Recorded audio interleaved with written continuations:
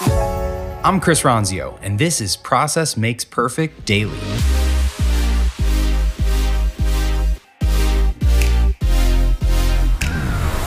Welcome to today's episode. This is your daily dose of the Process Makes Perfect podcast by Trainual, the one-stop shop to learn to start, systemize, and scale your business. Let's get into it.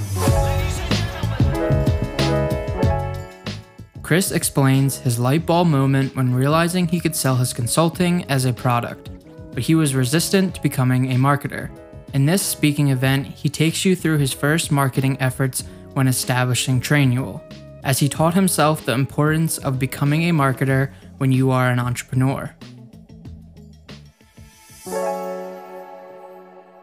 So that was this experience that I went to, which was crazy and uncomfortable, except imagine instead of me in a suit doing this, there's like a SWAT team of scary people yelling at you and you have to stand on a chair and do this. Like, it was super uncomfortable.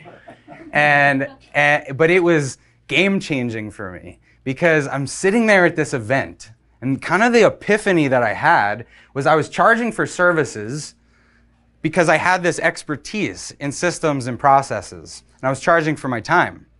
And for 3 years, I'd been sitting on this product that helped businesses with their systems and processes, and I could sell that thing, but I was resistant to being a marketer. And so the switch that flipped for me was, how do I just focus on giving away the expertise and pointing to the product as the way to monetize the business? So I came back from this event, super passionate, like ready to go. And I sent an email out to all my clients saying that I was no longer going to do consulting, which was a crazy thing. And I'll come back to that later. So being a marketer, I really embraced this as I got started. A couple things that I did. First, I started publishing videos to Instagram and then IGTV when that came out. Because pointing a camera at your face and talking and then putting it out to the world is an intimidating thing if you're not used to that. And so for me, I made a personal challenge that I would do this for 90 days, one video a day. And I was publishing these videos, whether anyone saw them or not. It didn't matter really the content of the videos. What mattered was the practice, the repetition, that I was willing to do that and willing to kind of break past this, oh, I'm not a marketer thing.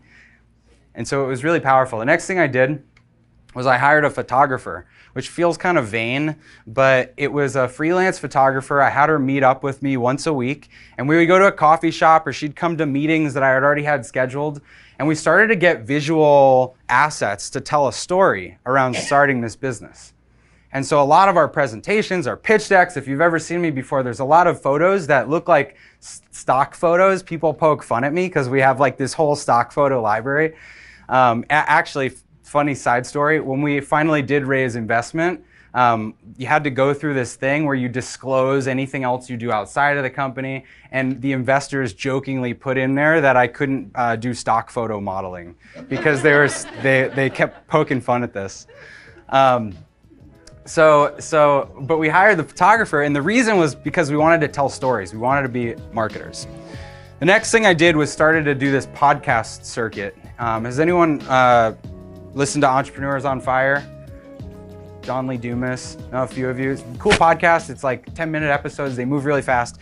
This was one of the first ones I did. It looks like the audio is not working, but one of the first things I was talking about was I was teaching people that they too should be marketers. And while inside I'm like so uncomfortable saying that because I'm trying to learn it myself, but I was out there saying it. And by saying it to other people, it kind of made me internalize it and really embrace marketing.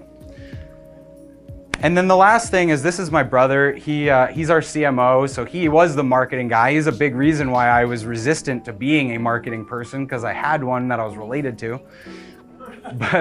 But we started going to conferences, and the way that we did it was we'd reach out to the conference organizers and say, hey, we're really interested in buying one of your $20,000 booths, but we want to check out the thing and see if it's a good fit for us. And they'd be like, here's some free tickets. So hack for all of you, if you want to just go to events, go that route. Just know the salespeople will follow up with you over and over again. But we got into a bunch of events, and what we did was we walked the floor and we checked out our competition, and we saw the messaging that they were using so that we could pick and choose how we wanted to be the same and how we wanted to be different. And it was a really great exercise. So the lesson, you cannot delegate your first marketing efforts. Marketing is crucial to getting a startup off the ground. And as an owner, as a leader, everyone has to embrace this.